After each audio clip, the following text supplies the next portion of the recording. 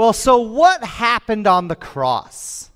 That's the series we're in the middle of. What happened on the cross? Now, there's not a single answer to that question. There are actually lots of answers. That's why we're doing a whole series instead of a single day. And so last week we talked about that when Jesus died on the cross, he defeated sin, evil, and Satan. That's one of the things that happened on the cross. That one's up online. It's in the app. You can catch up on last week. If you weren't here, you missed it. But today we're going to look at a little different perspective of what happened on the cross. But first, I want to talk about toenails. Okay? I hate clipping my toenails. Fingernails as well. I hate them. Okay? I hate clipping fingernails, hate clipping toenails. I just hate it. So first, it's just such a waste of time. Like, I've got better things to do than snip, snip, snip, file, file, file. Okay? So first, it's just a waste of time. Second is you deal with the toenails flying all over the place. You're like, or the finger like clip, bing, and they end up in your bed, in your sink, in your socks, who knows where. But they just fly all over the place. But third, and this is probably my biggest beef with clipping my toenails and my fingernails, is you're just going to have to clip them again. It's such a drag. I clip them, and so like, you know what I do? I don't know, guys, if any of you do this, but like, so I let them grow as long as I could tolerate it. Like, I let them grow. They're scratching my keyboard. They're so long. And then finally, when I get so sick and tired of it, I clip them down until I start screaming. There is no white left on my fingernails when I clip, because I want there to be the longest gap possible before I have to do this whole thing over again. So I hate it because it's just doing the same thing over and over again. There's no real way to stop it. If I could freeze my fingernails and just have them cease growing, I would, totally would. Okay? So what is it for you? What is it for you that you just get so annoyed because you have to keep doing it over and over again? Okay, so what maybe it's cleaning up the kids' toys. Because you clean them up, and they're just going to get all messy within like 5 seconds. Okay, this tornado of kids is going to go through your living room. So maybe it's cleaning up the kids' toys. Or maybe it's mowing the lawn. You're like, oh, I hate this lawn. I'm going to have to be out here next Saturday again. And you just get tired of it. Okay? Or maybe, do you ever get sick of your morning routine? And so you decide to try to change it up. But then you're like, wait. And my order's all messed up. Like, did I put on deodorant? Wait, what's my breath? And you just get the system all messed up. Well, I think, why do these things bother us so much? These monotonous routines that you do over and over and over again. Why is it that they bother us so much?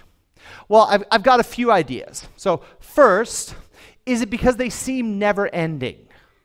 Like, I will never be able to no longer have to clip my fingernails. That's a pretty depressing thought. I will have to do this until I die. So maybe it's because they feel never ending.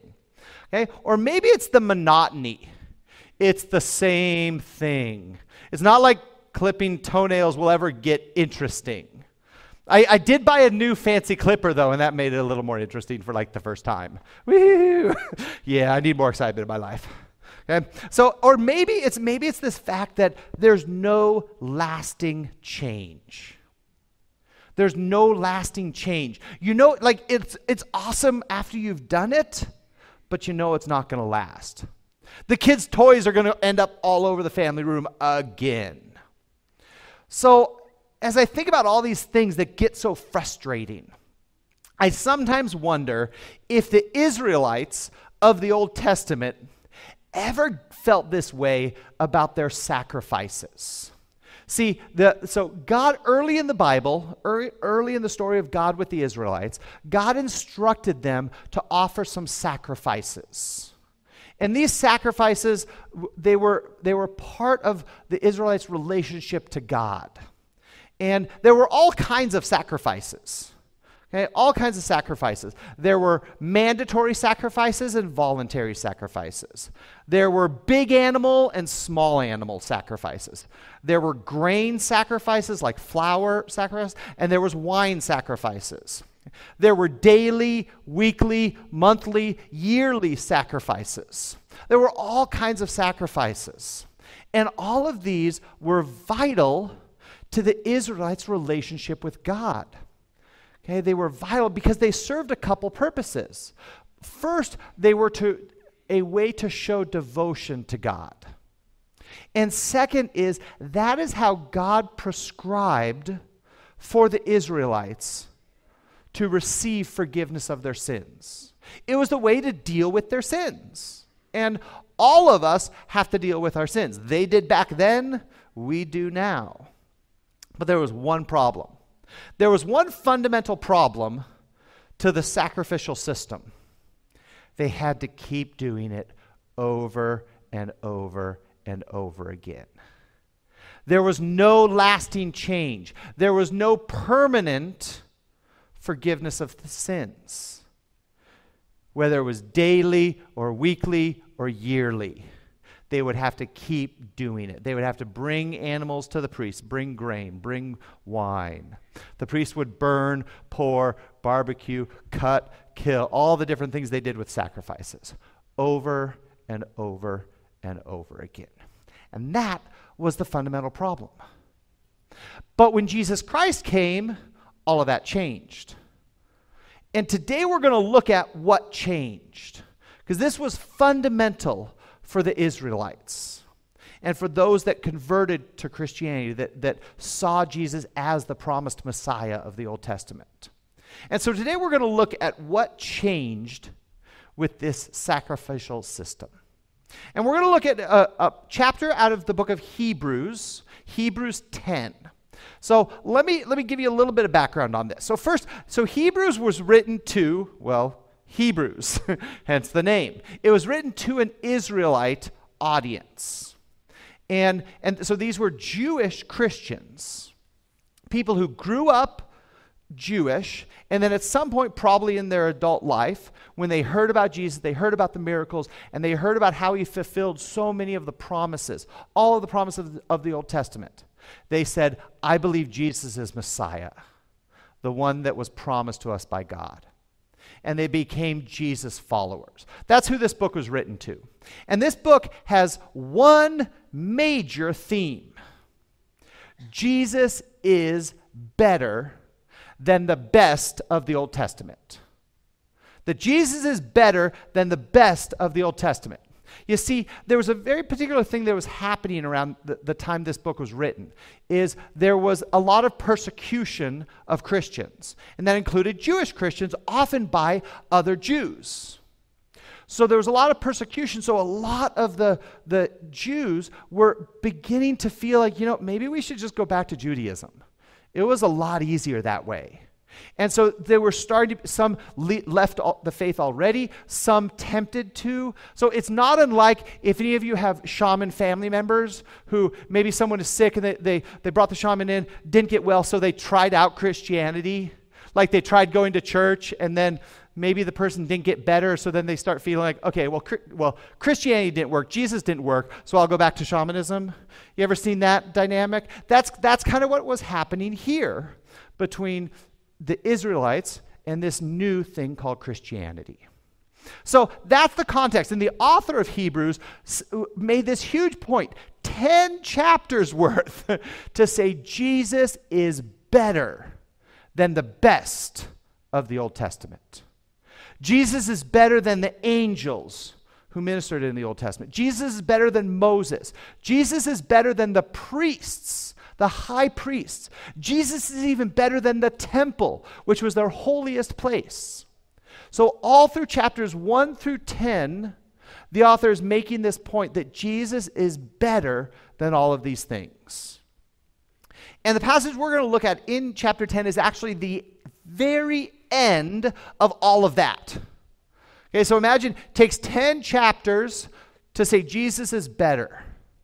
And finally, he gets to the last area where he says that Jesus is better than the sacrifices. In fact, Jesus is the best sacrifice. So that's what we're going to look at today. That's the passage we're going to look at today. Now, normally here at River Life, I preach out of the NIV version. I found it's one of the best balances between understandable and close to the original. But this particular passage out of Hebrews had some challenging language and challenging sentence structure. So I actually decided to do this out of the New Living Translation. The NLT is one of my go-to versions for complex passages. So let's say you're reading the Bible, you're on your app, and something just doesn't make sense, and you're reading in the NIV or maybe the ESV, something like that. Just doesn't make sense. Flip on over to the NLT. It's one of my favorites for devotional reading and when passages are a little tough. So this one was a little challenging, but the NLT, I think, has done a great job making it very easy to understand while at the same time retaining a lot of the original meaning from the original Greek. So that's what we're going to read from today. Also, it's a bit of a longer passage. It's 14 verses. So this is a great one. If you want to follow along, you can. If you've got your printed Bible, you can follow along with that. If you've got your app, if you've got a Bible app, pull up that. We actually even have a Bible component in our River Life app. You can follow along with that. So it'll make today a lot easier if you want to follow along. If not, everything will be up on the screen as well. So let's start. So this is Hebrews 10, starting with verse 1. So we're going to start with verse 1 out of Hebrews 10. Now this is the first section of 3 sections we're going to look at. And here that the author describes that that there's a problem with the law. Okay, here we go. The old system under the law of Moses was only a shadow, a dim preview of the good things to come, not the good things themselves. So he starts by saying that the law, what we would call the Old Testament, what the Israelites would call the Torah, that the law was only a shadow. It was the appetizer. It was the opening act. It was the thumbnail to the full picture. You could only see a little bit. So that's how he starts off. Next, he moves in to describe the fundamental problem with the sacrifice system. The sacrifices under that system were repeated again and again, year after year, but they were never able to provide perfect cleansing for those who came to worship. If they could have provided perfect cleansing, the sacrifices would have stopped. Thank you.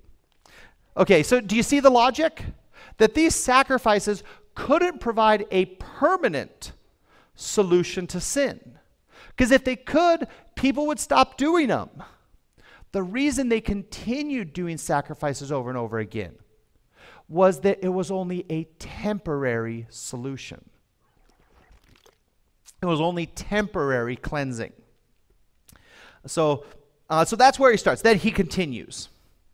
For worshipers would have been purified once for all time, and their feelings of guilt would have disappeared. But instead, those sacrifices actually reminded of them of their sins year after year. For it is not possible for the blood of bulls and goats to take away sin. So instead of making sin go away, it actually reminded people of their sin.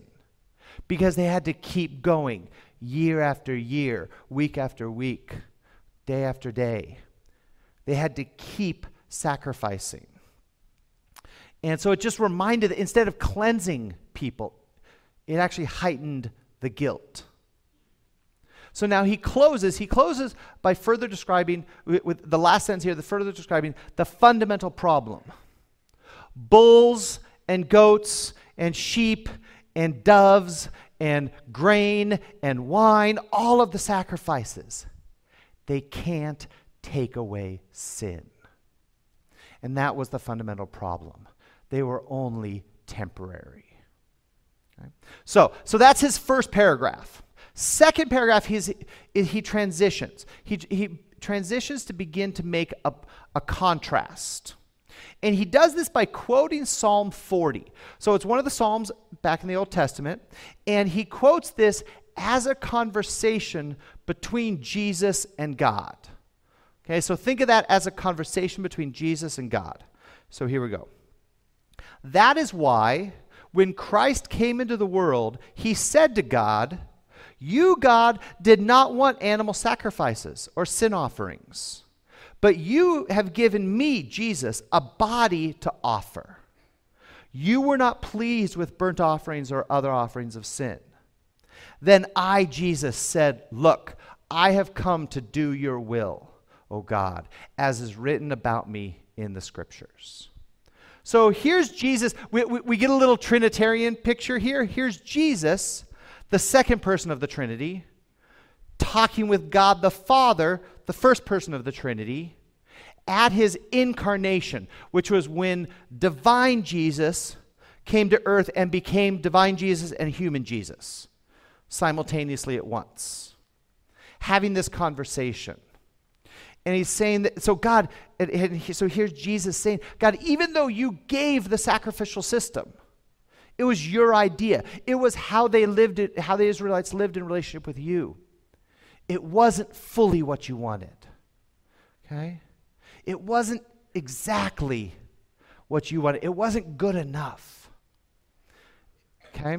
So now, for the sake of time, I'm going to jump down a few verses to 11. So we're going to jump down to verse 11 there. And for here, excuse me, for here, he makes one final comparison. So remember his point, remember the big idea that Jesus is a better sacrifice. Jesus is a better sacrifice. And he's going to set up a contrast. And I want you to pay attention. I want you to listen for three things that he contrasts between the old sacrifices and Jesus as a sacrifice. So three things, and to help you out, they're going to be underlined up on the screen. Here we go. Under the old covenant, the priest stands and ministers before the altar day after day, offering the same sacrifices again and again, which can never take away sins. Okay? So see the three big areas there. First, the priest stands day after day, offers the same sacrifices day after day, and they can never take away sins. They can forgive sins in the moment, but they can't take away sins permanently.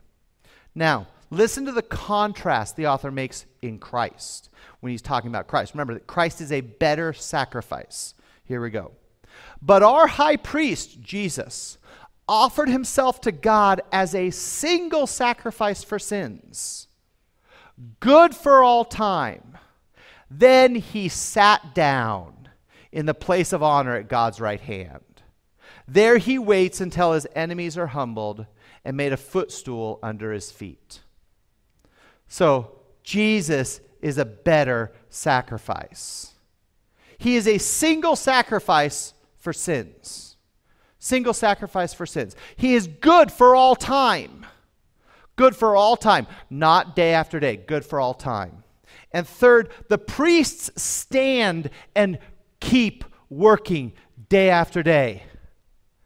You know what Jesus did? Jesus died on the cross, ascended to heaven, and he sat down on a throne at the right hand of God because the work is done. So there's this amazing contrast between the old sacrifices and Jesus as a better sacrifice. Then he finishes with one final summary statement. One final summary statement. Here it is. For by one offering, he, Jesus, forever made perfect those who are being made holy. So Jesus, by his death, can make you perfect and holy. Okay, now we're going to pause there because I don't know about you, but I have chosen to follow Christ and I am far from perfect and way off from holy. And I'm guessing you probably feel the same way. That's because we often look at these words differently than how the New Testament writers looked at them. So first, this Greek word perfect, a better translation, a better notion of this is that it is complete. We think of perfect as without any flaws. Okay? The perfect guy, perfect girl, perfect job is perfect. There's nothing wrong with it. That's not what this is. When the New Testament writers were talking about something perfect, what it means is it's whole. It's complete. It's the way it should be. And that's what happens when you say yes to Jesus, when you believe he died on a cross and rose from the grave. You become complete because that's the way God intended you to be, is in relationship with him. And then second is this word holy. Okay? We think of holy are like really good people or like church. You're not supposed to mess around in church because it's holy. Okay? And none of that's really right. Okay? So this idea of holy, particularly in the book of Hebrews, because it's a little different than the rest of the books of the New Testament, this reference to holy is specifically referring to cleansed of your sin. When Jesus Christ died on the cross, he offered a sacrifice to permanently cleanse you from all of your wrongdoing, all of your selfishness, all of your mistakes, all the things you've ever done to hurt other people and hurt yourself, all the things you will ever do to hurt other people and hurt yourself. Jesus Christ offers cleansing of your sin. So that's how he wraps up. Okay, so how can we put all of this together? How can we summarize all of this? Well, I think a good way to put it is this. It was a perfect sacrifice by a perfect person to perfect some very imperfect people. That's what happened on the cross. It was a perfect sacrifice by a perfect person to perfect some very imperfect people. And that's us, by the way, in case you weren't sure about that. Jesus as the perfect sacrifice that none of the Old Testament sacrifices were. And he was a perfect person without sin, without blemish, to perfect some very imperfect people. So what happened on the cross? Jesus replaced the Old Testament system of sacrifices with one final sacrifice, once and for all. Once and for all. Now, that is great for a theology book. But what about for us? What about for us in our daily lives? Because now, so I'm going to talk to two folks. One small group of folks in here for whom this could be very relevant. And for the other group, we'll need to stretch a little bit, but it's possible. So first, there's some of you who might have grown up shaman. Maybe your families are still shaman. And you understand animal sacrifices. Because maybe you have seen them. Maybe you've been a part of one of the ceremonies. Or maybe you were young and your parents forced you out of the room. But the killing of an animal is a part of shaman finding lost souls to heal someone who is ill. And there are lots of offerings that are a part of shamanism, whether it's burning money, whether it's killing a chicken or even a pig in some of the more extreme cases. Okay? And so if that is a part of your world, for some of you, that's a very real part of your world. For some of you, your families haven't been shaman for a couple generations. But for some, maybe you have parents, aunts and uncles. And for you, this is a very real part of your world. So for you, I want to say this. There are no more offerings to the spirits.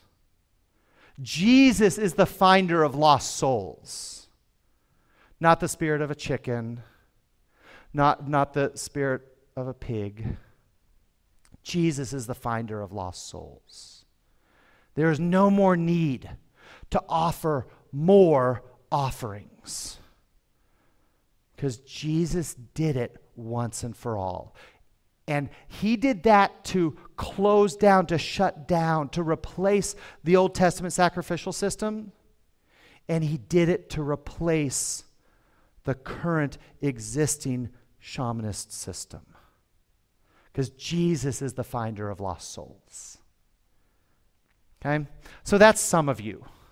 But for the rest of us, whose families have never been shaman or haven't been for as long as you can ever remember, what difference does this make?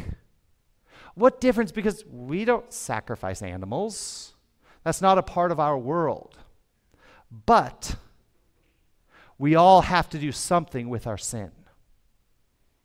Every one of us in here, whether you identify yourself as Christian or not, every one of us has to do something with our selfishness, with the behaviors that hurt other people, when we rebel against God, when we do our own thing. And you come back, whether it's immediately after or the next morning after, and you regret what you've done. And you feel the weight of disobeying God. What do you do with that? We all have to do something with it. So what do you do with your sin when you feel the weight and the guilt of disobeying God? Well, do you beat yourself up over it? Do you punish yourself? Or do you tell yourself, I'm going to try harder next time? And you start amping up. Okay? You start amping up. You're not going to do it. You're going to go to church more. You're going to try to read your Bible. You're going to try and be a better son, better daughter. And you decide you're going to try harder. Or maybe you tell yourself you don't have a problem. And you've got friends and family members around you that are trying to tell you you have a problem. And you're telling yourself you don't. And you're convinced yourself, I got it under control. Or maybe you tell yourself it's not really a sin. It's no big deal. We all have to do something with our sin. So what do you do with your sin? And here's what the cross means to you. That no matter what you do with your sin, you can stop. You can stop trying to atone for your own sin. You can stop trying to make yourself right or make your relationships right or make yourself feel better with God. You can stop trying to fix your own sin because it gets tiring. And there are times when you know you're not fooling anyone. You're just lying to yourself. You can stop atoning for your own sin. You can stop punishing yourself. You can stop trying to do harder and harder and be better and be good and just work. When Jesus Christ died on the cross, He atoned for your sins. All the ones you've done, all the ones you will do, you don't have to make them right. He did. By dying on the cross, He has offered forgiveness and cleansing of all the stuff you've done wrong, all the stuff that keeps you up at night, all the stuff that weighs on your heart, all the guilt you feel. Jesus Christ wants to free you from that. We may not have a sacrificial system of bulls and goats and doves and grain and wine, but we all have our own systems to deal with our sin. And the invitation that Jesus Christ is making to every one of you is stop. I already did it. I died on the cross for you, to free you, to give you a relationship with God that you can never have on your own. So what did Jesus Christ do when He died on the cross? What happened on the cross? He provided the ultimate, final solution to all of our sins. One sacrifice for all time. To give you, to give me forgiveness so that we can stop trying to earn it ourselves. Join me in prayer.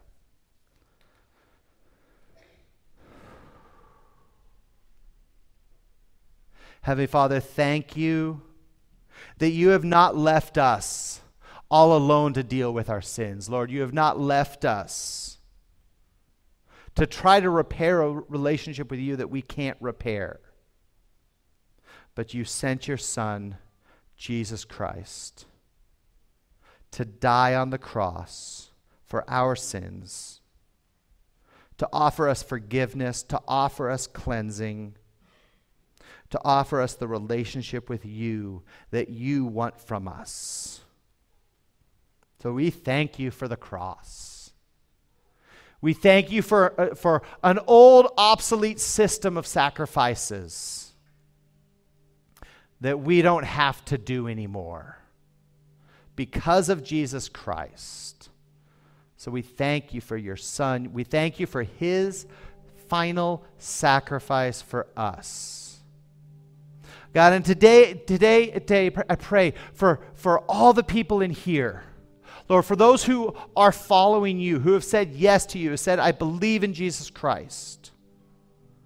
Lord, remind them today that you offer forgiveness at the cross. Lord, and for the others who have not said yes to Jesus Christ, Lord, impress upon them how much you love them, how much you desire a relationship with them, how much you want to forgive them of their guilt, of their shame, of their failure. Let them come to you today, Lord. So we thank you for Jesus, our perfect, ultimate sacrifice. I pray this in your name. Amen.